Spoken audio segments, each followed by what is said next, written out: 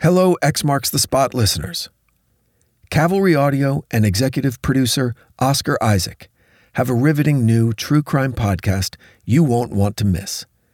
The Rosenberg Case, a tale of murder, corruption, and conspiracy in Guatemala. Writer and narrator Edgar Castillo unravels the true story of the bizarre assassination of Rodrigo Rosenberg, an influential Guatemalan lawyer who was gunned down while on his Sunday morning bike ride in May of 2009. At his funeral, he posthumously released a YouTube video that declared, "If you're seeing this video, it means that I've been murdered by President Alvaro Colom, Guatemala's sitting president." The video unleashed a major political upheaval and one of the most unpredictable murder investigations in history. I'm about to play you a clip from the Rosenberg case. And while you're listening, be sure to follow on Apple Podcasts or wherever you get your podcasts. You can also listen to episodes a week early and ad-free by subscribing to Cavalry Plus on the Apple Podcasts app. Click the link in the show notes to listen to the entire season. Cavalry Audio. On May 10th, 2009, Rodrigo Rosenberg Marzano woke up early, around 7 o'clock. It was a bright, fresh Sunday morning in Guatemala City, the capital of Guatemala. It was Mother's Day. That morning, Rosenberg woke up early because he had a lot on his mind. He was in the middle of the biggest, most consequential case of his career, and he needed to clear his head. Rodrigo Rosenberg was a prominent corporate lawyer, a wealthy member of the elite class. He had an apartment in Zone 14, an opulent neighborhood where diplomats and heirs to colonial coffee fortunes live in heavily guarded high-rises. At 48 years old, Rosenberg was still fit and healthy, still in his prime.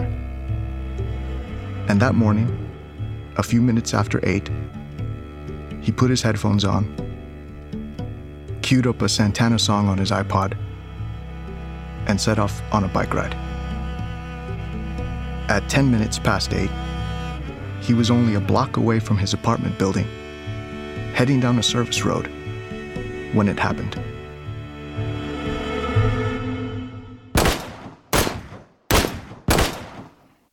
The first bullet entered his back, exiting out the left side of his stomach. The next 2 shots hit the left side of his face, on the cheek. The 4th bullet was probably the one that killed him. It entered from underneath his jaw, ripped through his eye, and burst out through his left temple. His body collapsed onto a grass embankment on the side of the road. Then, for good measure, the killer placed the barrel of his 9mm to the center of Rosenberg's forehead and fired at point-blank range. Rodrigo Rosenberg was dead, murdered. 6,498. That's how many homicides Guatemala recorded in 2009, giving the Central American country one of the highest per capita murder rates in the world. Meaning, it wasn't that unusual to see someone gunned down in the middle of a street in broad daylight. But the murder of Rodrigo Rosenberg was different. Hell, it wasn't just different. It was different on steroids and then dipped in barbecue sauce. And within 48 hours, it would plunge the entire nation of Guatemala into total chaos. This is a story about a murder, about how one murder exploded into a political firestorm.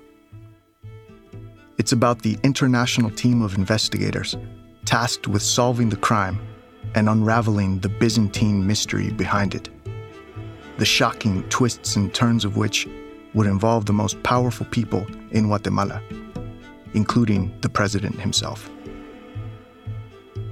This is a story about power, about secrets and lies, about the craziest, most baffling political conspiracy ever. I know that sounds like a bold statement, but trust me, you've never come across anything like this. Imagine Oliver Stone sipping on ayahuasca tea while going full Pizzagate on YouTube. That's the level we're going to reach here.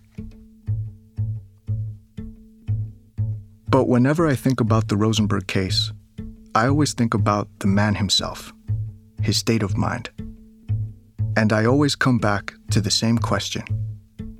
The morning he was murdered, right before he died, what was he thinking? As he rode his bike, sunshine on his face, music playing in his ears, what was going through his head?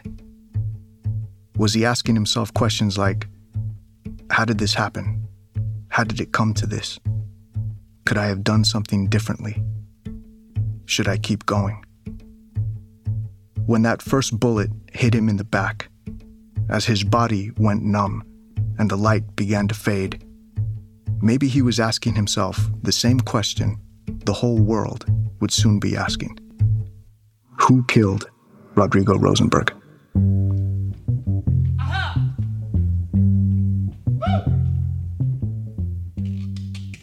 From Cavalry Audio and executive producer Oscar Isaac, I'm Edgar Castillo, and this is The Rosenberg Case. You're listening to Episode 1, The Lawyer.